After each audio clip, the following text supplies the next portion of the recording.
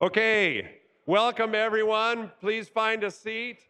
Glad that you're with us. My name is Bruce Bentley. I'm the pastor and normally the one preaching on Sunday morning. However, you get a break today. You're a little too excited for that. I'll try not to take that too terribly personally.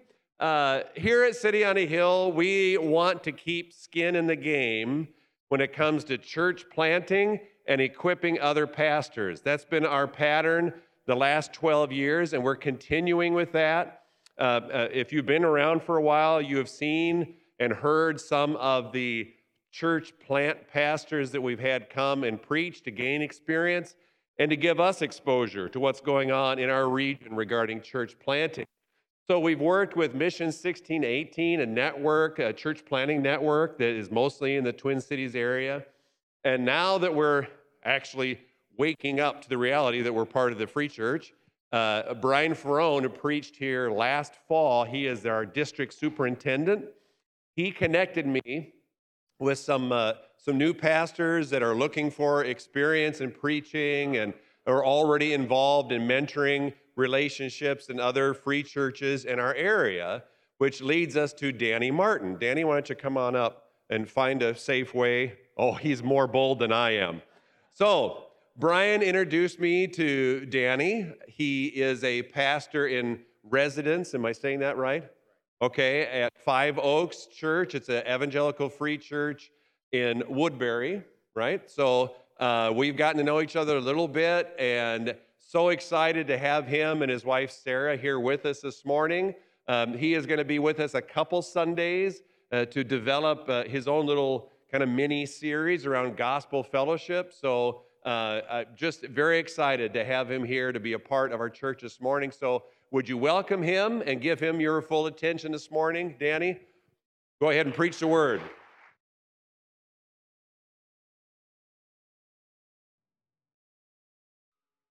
Hello, hello. Okay.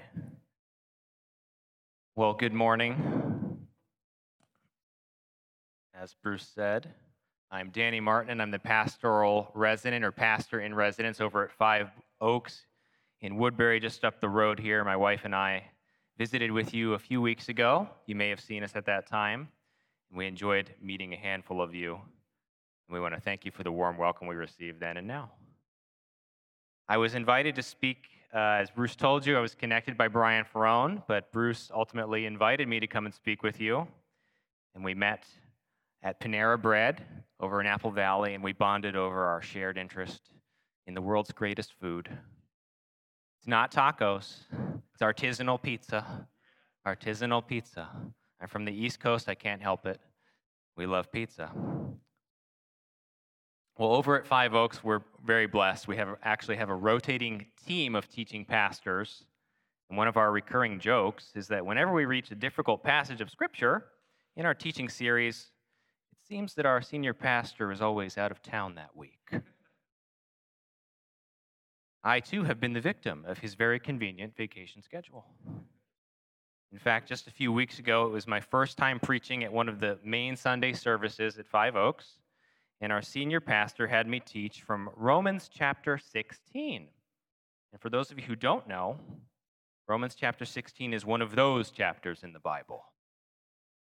Some people call it flyover territory. What do I mean? Well, what I mean is that Romans 16 has 27 verses, and 16 of the verses is just people's names. Name after name after name. It's one of those chapters. And spoiler alert, it's what we're going through this morning. So I'm sorry for setting the bar so low. It's only 2 minutes, Bruce. You can still get up here and salvage this if you like. But all kidding aside, Romans 16, like all parts of the Bible, can form us. It is a snapshot of everyday Christians who lived in a place and a time where their faith in Jesus was viewed as weird and would later come to be viewed as dangerous or even treasonous. Romans 16, in some ways, provides us the clearest practical picture of gospel fellowship, the title of this message, because we're actually getting a look at who some of the people in Rome were and how the fellowship that they found with one another within the gospel of Jesus Christ expressed itself. So if you haven't done it already, turn or scroll or whatever it is you got to do to get Romans 16 in front of you. And we're going to be reading from Romans 16, 1 through 16. My version is the New International Version, but whatever you've got, follow along. It begins in verse 1. I commend to you our sister Phoebe, the deacon of the church in Cenchrea, that's in Greece if you don't know. I ask you to receive her in the Lord in a way worthy of his people, and to give her any help she may need from you, for she has been the benefactor of many people, including me. Me is the Apostle Paul, the author of the letter of Romans. Greet Priscilla and Aquila, my co-workers in Christ Jesus. They risked their lives for me. Not only I, but all the churches of the Gentiles, by which he probably means Greece and Turkey, are grateful to them. Greet also the church that meets at their house. Greet my dear friend Epenetus, who was the first convert to Christ in the province of Asia, Turkey. Greet Mary, who worked very hard for you. Greet Andronicus and Junia, my fellow Jews, who have been in prison with me. They are outstanding among the apostles, and they were in Christ before I was. Greet Ampliatus, my dear friend in the Lord. Greet Urbanus, our co-worker in Christ, and my dear friend Stachys. Greet Apelles, whose fidelity to Christ has stood the test. Greet those who belong to the household of Aristobulus. Greet Herodian, my fellow Jew. Greet those in the household of Narcissus who are in the Lord. Greet Tryphena and Tryphosa, those women who work hard in the Lord. Greet my dear friend Persis, another woman who has worked very hard in the Lord. Greet Rufus, chosen in the Lord, and his mother, who has been a mother to me too. Greet Asyncritus, Phlegon, Hermes, Patrobus, Hermas, and the other brothers and sisters with them. Greet Philologus, Julia, Nereus, and his sister, and Olympus, and all the Lord's people who are with them. Greet one another with a holy kiss. All the churches of Christ send greetings. Let's pray together. Heavenly Father, thank you for the privilege we have to gather together to worship you, to encourage one another, hear from your word. We ask that you would speak to us through your Holy Spirit as we look to the scriptures. Guide us and give us understanding. Strengthen us, renew us, and shape us by your truth. We might be equipped and empowered to walk in obedience.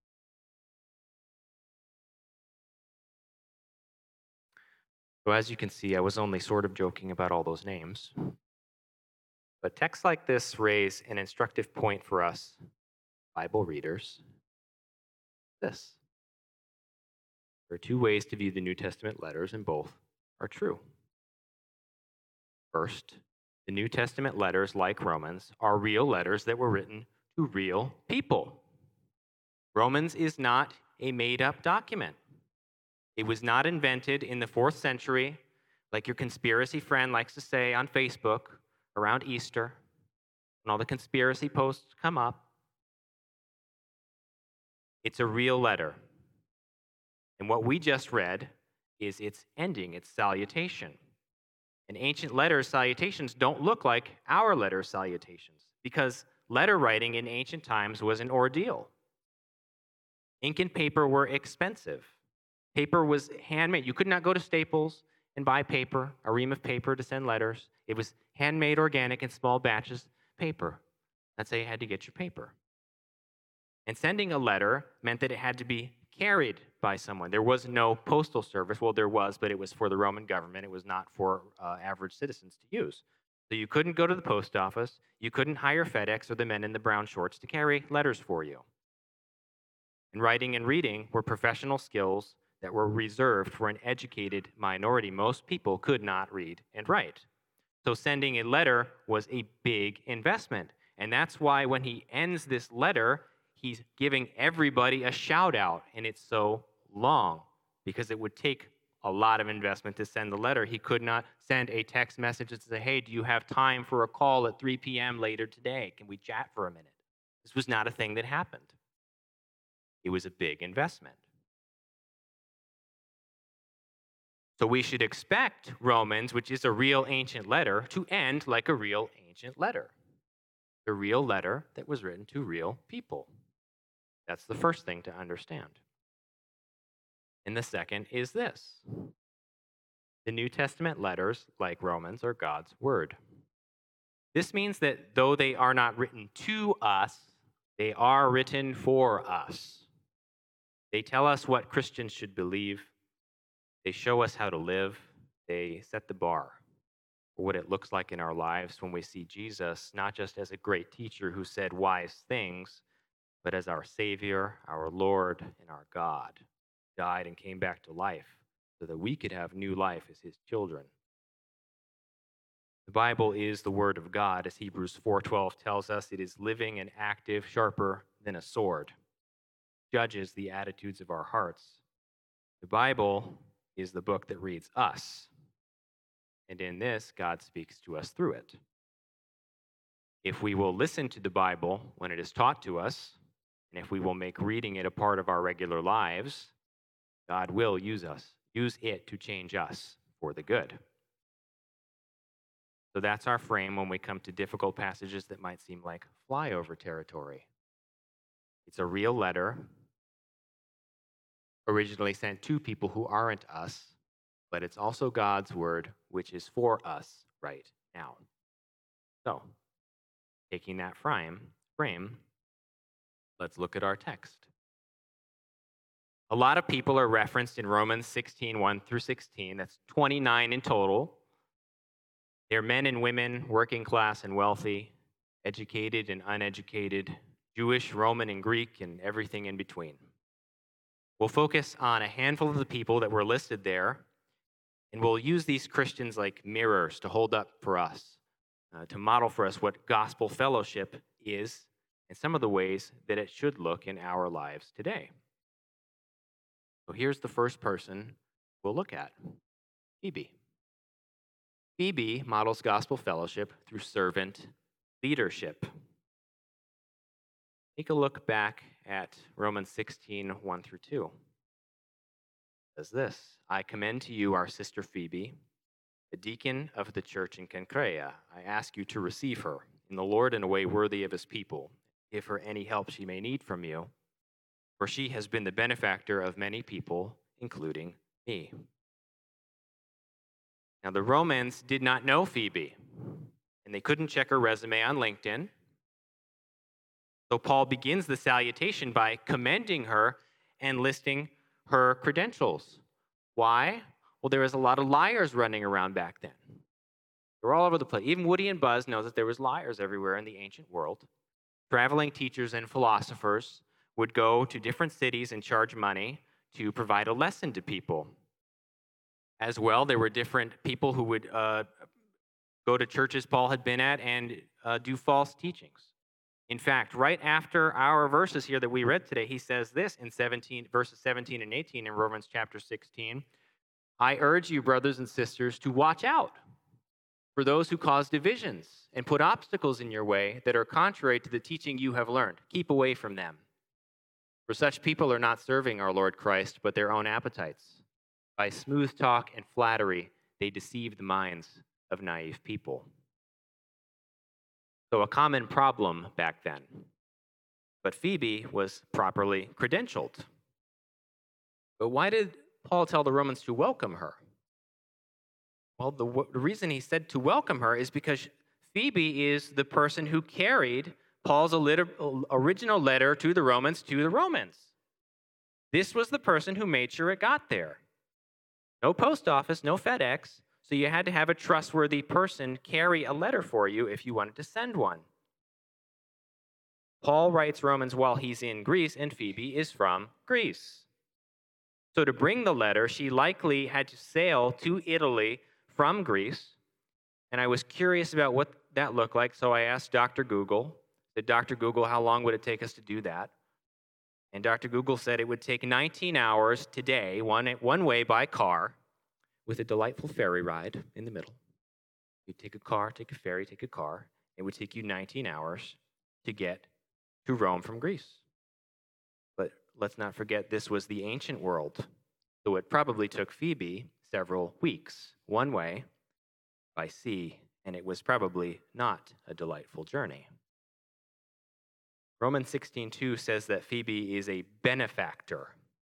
And a good alternative word for that is patron, which means she was very involved in her local church and quite possibly bankrolled many of its expenses.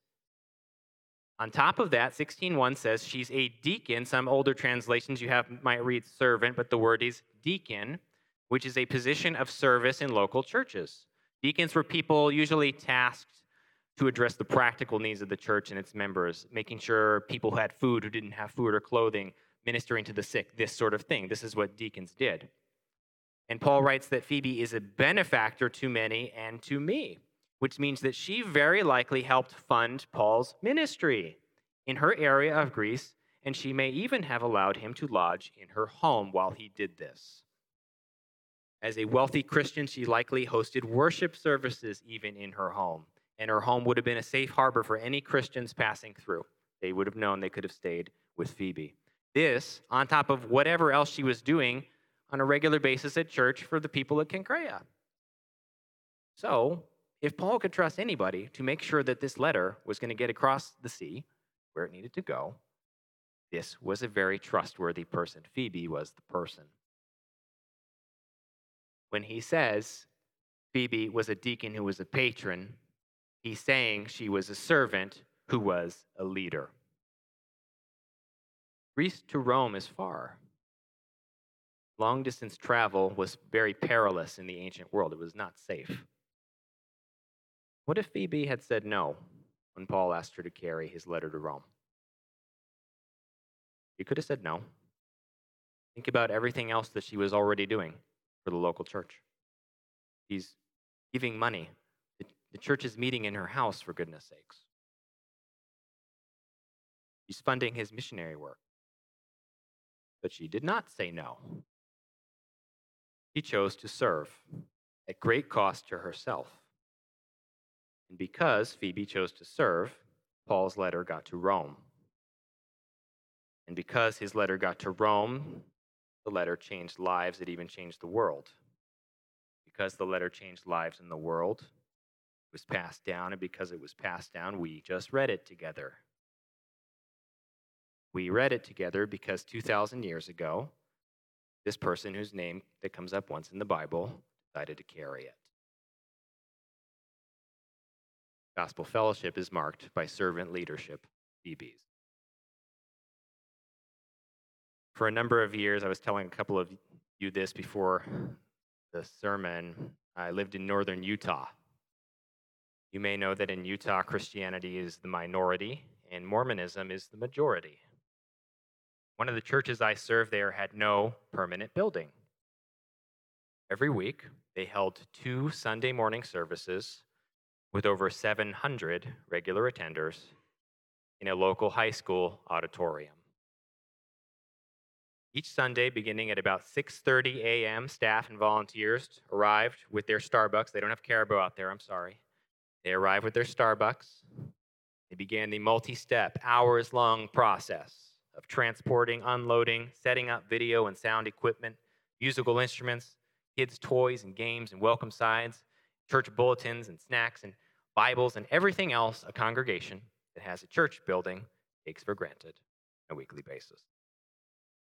And after 2 worship services with 700 people, they would break everything down and load it all back up into trailers, all to be repeated week after week for 10 years.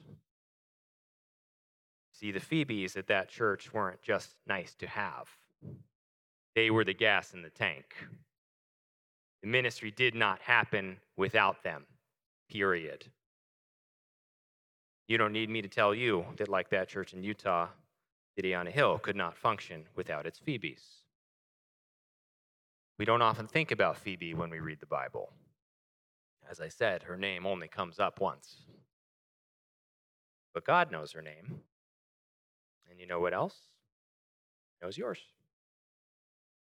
He sees you week in and week out, sometimes when you're exhausted, sometimes when you're frustrated, but ultimately hopeful. It's your servant leadership. These, when you care for the little kids, when you mentor a teenager, when you practice a song over and over so that you're ready to lead worship on Sunday. He sees you putting the signs out front. He sees you when you greet at the door. You lead a Bible study before the sun comes up. And you reach out to the needy and hurting in your community. Lead others to do the same. He sees you when you give beyond your means. Pray without ceasing. When you get on your knees and clean a mess you didn't make.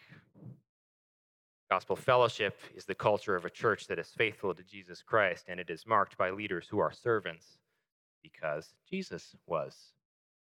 We read in Matthew chapter 20, verses 25. Jesus called them together and said, "You know that the rulers of the Gentiles lord it over them. Their high officials exercise authority over them. Not so with you. Instead, whoever wants to become great among you must be your servant. And whoever wants to be first must be your slave.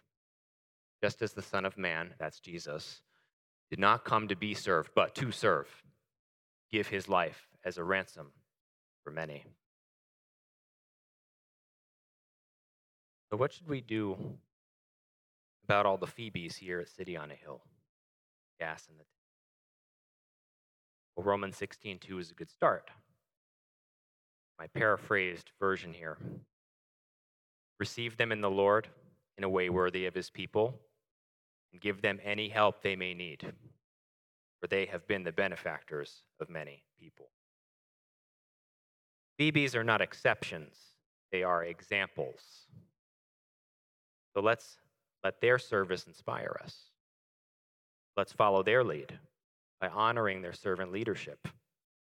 Let's choose all of us to be servant leaders ourselves. The second model for us from the Roman Christians is this: Priscilla and Aquila. They model gospel fellowship through sacrificial hospitality. Priscilla and Aquila were a married couple who served churches all over the Roman Empire.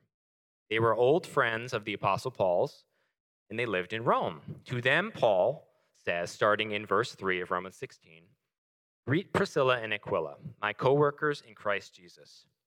They risked their lives for me. Not only I, but all the churches of the Gentiles are grateful to them. Greet also the church that meets at their house." Paul first met Priscilla and Aquila in the city of Corinth, Greece, where they'd been living since being kicked out of Italy by the Roman Emperor Claudius. This was about the year 50, and it was one of many times that Roman emperors kicked all the Jews or Jewish Christians out of Rome, and by the way, very historically documented fact. Priscilla and Aquila were therefore exiles, making ends meet by practicing their trade of tent making. This also happened to be Paul's trade. And this is how the three of them became ministry partners and friends. Priscilla and Aquila may well have become followers of Jesus through Paul's ministry. Acts 18 tells us that they actually all lived and worked together for a year and a half before leaving the city of Corinth. So this adult married couple ended up sharing their life and their home with Paul, an unmarried adult man, for a year and a half.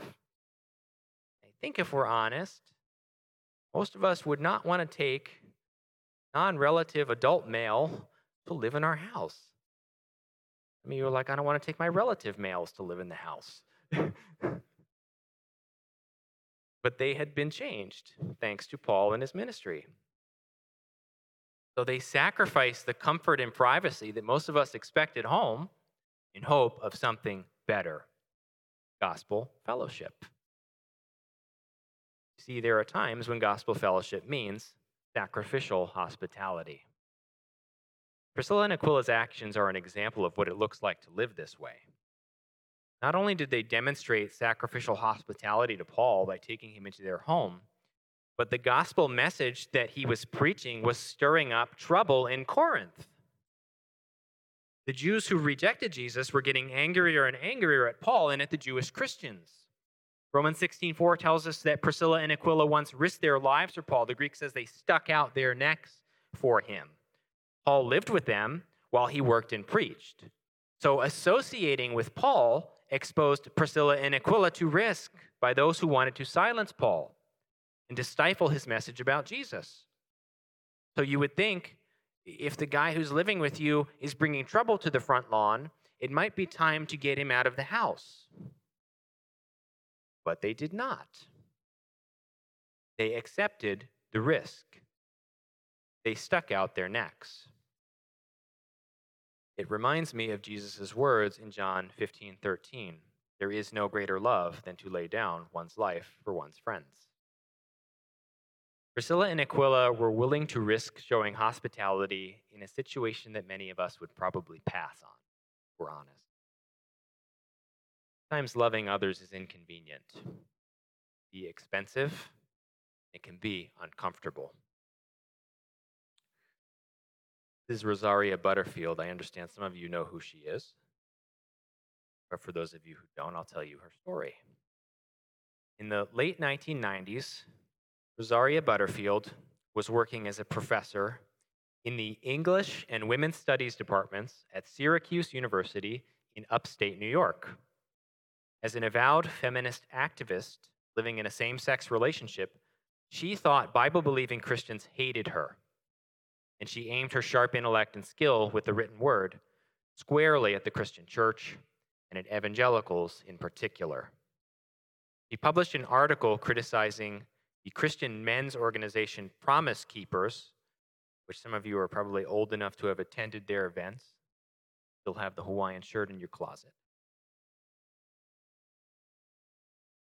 And a local pastor and his wife, Ken and Floy Smith, read her hit piece. And Ken decided to mail her a letter and to invite her, Rosaria, to dinner at he and his wife's home.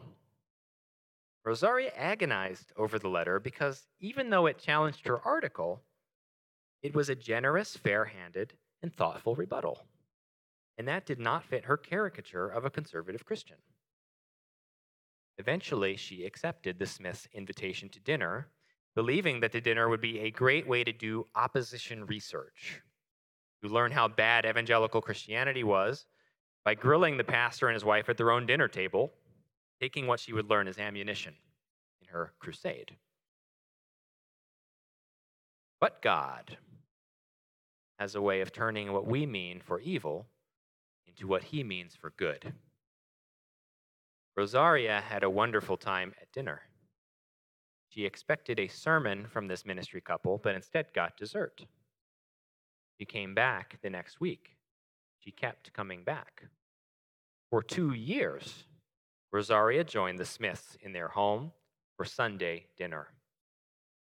She ate with people she never would have even talked to otherwise. She sat in the living room and she sung songs out of a hymn book because she always loved singing, but she had so few opportunities to sing within her current social circles. She heard the Bible taught by people who understood it and believed that God uses it to make people new. She began reading the Bible herself. And after 2 years, Rosaria found new life through faith in Jesus Christ.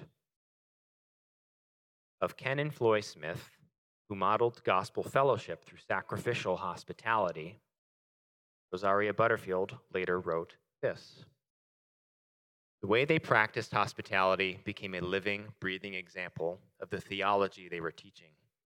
They didn't see me as a project, but as a neighbor.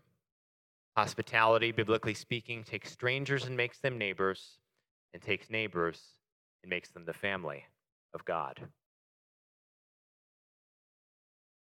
As you may imagine, Rosaria's new faith in Jesus did not go over well with the English and Women's Studies departments at Syracuse University. It did not go over well with her partner. It did not go over well with her friends, with her colleagues, or with her students. She later wrote, "I lost everything but the dog." She was exiled from her tribe and viewed with scorn by those who had once reckoned her a rising star. After going through the experience of losing everything but the dog, the self-described activist married a pastor in 2002 became a homeschool mom of foster and adopted children, and today is one of the most in-demand authors and speakers on the topics of biblical sexuality, biblical hospitality. About sacrificial hospitality, she says something we should all write down.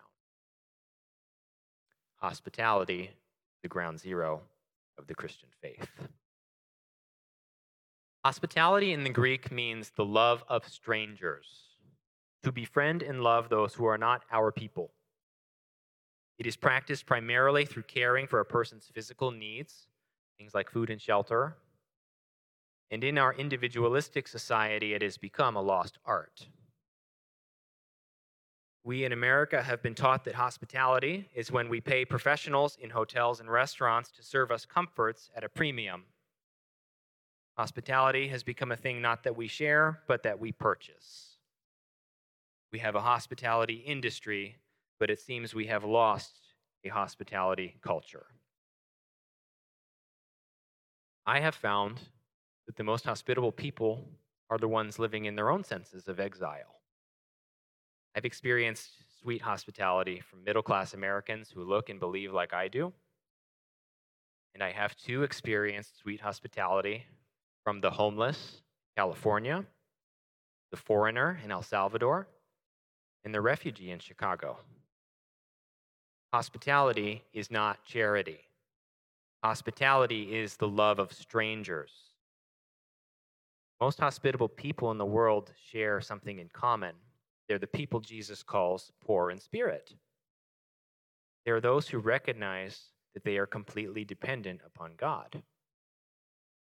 The Apostle Peter tells us that we Christians are strangers and exiles because our home isn't this world. It's God's kingdom. We sometimes forget that it is we who are the strangers and the exiles. It is we whose greatest hope is yet to come. And how we live in the here and now demonstrates where our true loyalties lie. Years after first meeting them in Corinth, when Paul writes his letter to the Romans, Priscilla and Aquila have returned to Rome. And Paul greets not just them, but the church that meets in their home. They never stopped modeling gospel fellowship through sacrificial hospitality. God used their hospitality to change the world.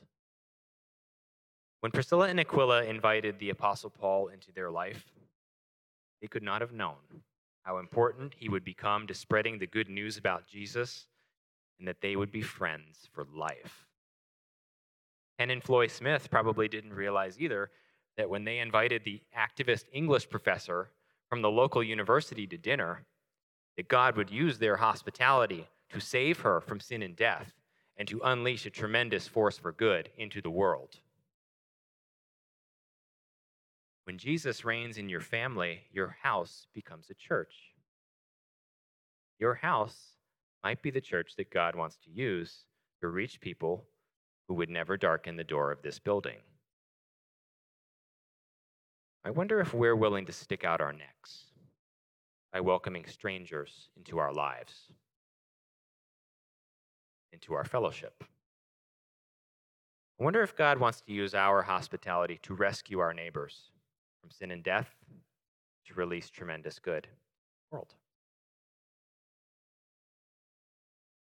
Our third person, or people rather, the Roman Christians. They model gospel fellowship through unity, not uniformity. When we look at all the people named in Romans 16, 1 through 16, all 29 of them, we see a cross-section of ancient society. Homeowners and house servants following Jesus together in community, singles and couples, men and women, wealthy and working class, educated and uneducated, Jewish, Roman, and Greek, and everything in between. They met for church in homes like Priscilla and Aquila's because it wasn't legal for Christians to own church buildings at the time.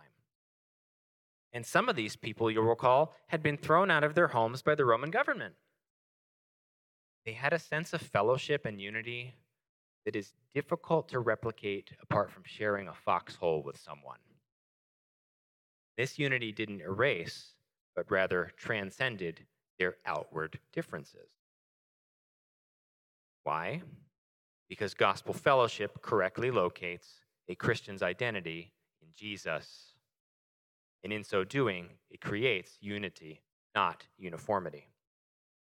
The uniformity tells us that everyone at our church should look the same, that we should all talk the same, that we should all be at the same stage of our life, that we should eat the same kind of food, have the same jobs, the same hobbies, same politics, same. That's what uniformity tells us. But uniformity is the illusion of unity on the basis of outward appearances and worldly categories. Gospel fellowship is the reality of unity on the basis of the one who created life and defines its ultimate meaning, Jesus Christ. Gospel fellowship does not mean uniformity, it means unity within diversity. Unity within diversity makes us lean into our true identity in Jesus as children of God. Because as the Bible says in the Old King James, God is no respecter of persons. When we stand before God, He will not ask to see our voter registration cards. Sorry to tell you. He will not demand our birth certificates. The GPA that some of us are stressing over right now will not matter to Him. He will not ask us to self-identify our race, gender, or sexuality. He won't care who's on our Twitter feed or which news network we like to watch. He will not do a soft credit check. We will not impress Him with our resumes. He will not segregate us into heavenly ghettos. He will not ask us who we are, but whose we are. He will ask not what we have done, but what we have let Him do through us. God equips and calls His people to serve in various ways, and He uses our diverse upbringings and circumstances to do this. God knows that oftentimes the open door to Jesus starts with people who share our outward commonalities. Most eloquent sermon ever spoken in English is nothing but noise to someone who only speaks Spanish. Some people don't want to talk to a pastor. Bruce is snorting over there. He knows people don't want to talk to pastors. Some people don't want to come to your church, but they'll come to your barbecue. They'll get to know you because you have kids in the same sport, or you're into the same hobby, or they'll sense that their traumatic background is not so different from yours. See, these outward commonalities can be that slightly open door, showing others that deep down there is something different about people who call Jesus not just Savior, but Lord. The local church needs lots of different kinds of people for exactly this reason. God allows us to maintain our essential Christian unity as well as our outward diversity for the same reason that our bodies are not made only of hands or of eyes or of feet. Every part of the body is needed for it to function optimally. Earlier in Romans, Paul wrote this about that. Chapter 12, verse 4. For just as each of us has one body with many members, that means parts, and these parts don't all have the same function, so in Christ, we, though many, form one body, and each part belongs to all the others. We have different gifts according to the grace given to each of us. If your gift is prophesying, then prophesy in accordance with your faith. If it is serving, then serve. If it is teaching, then teach. If it is to encourage, then give encouragement. If it is giving, then give generously. If it is to lead, do it diligently. If it is to show mercy, do it cheerfully. When the Apostle Paul talks to the people of God about what it means to be the people of God, he says things like this in Galatians 3. So in Christ Jesus, you are all children of God through faith. For all of you who were baptized into Christ have clothed yourselves with Christ. There is neither Jew nor Gentile. There is neither slave nor free. There is no male, no female, for all of you are one in Christ Jesus. He adds in Colossians, there is no Gentile or Jew, circumcised or uncircumcised, barbarian, Scythian, slave or free, but Christ is all and is in all. Unity means that though differences exist, they do not, most importantly, define our gospel fellowship. Jesus does. When the Romans model for us unity over uniformity, we find that in reflecting them, our focus is less on all of us looking the same or having the feeling of fellowship that comes from sharing in these outside incidentals with people. Rather, the Romans show us that we should focus on the person in whom we find our ultimate identity, Jesus. The New Testament's focus is on the assured truth that by having fellowship with Jesus through faith, that he died for our sins so we could have new life in God, we all share in a fellowship that will never end. We call this belief gospel. We call the people who believe the gospel Christians. And we call the Christian community that enjoys this fellowship church. When we describe gospel fellowship, we find that we are in reality describing the way the Christian church is supposed to look. Romans 16 has a lot of people's names in it. The snapshot of everyday followers of Jesus who lived in a place and a time where their faith sometimes made them homeless. It's about the community God formed in the most unexpected of places by lots of different people. And it's about what Jesus did in and through these people's servant leadership, their sacrificial hospitality, and the unity they found in gospel fellowship. It models what God will do in and through us if we will turn to Jesus and let him show us who we really are. When we reflect God's word in our lives, we reflect his intention for gospel fellowship. And when the world sees us really living this way, they will hunger and thirst for what God offers to anyone who will come to him with open hands and open hearts. Let's pray. Father, you are good. Thank you for preserving your word for us through the centuries in the parts of it that may seem like they shouldn't matter so much to us. Help us reflect the gospel fellowship of our ancient brothers and sisters. May we lead one another through service. May we show hospitality in our church, in our homes, and in our daily lives. May we find unity with one another by finding it first and foremost with you. May we always be a city on a hill. This we ask in Jesus' name. Amen.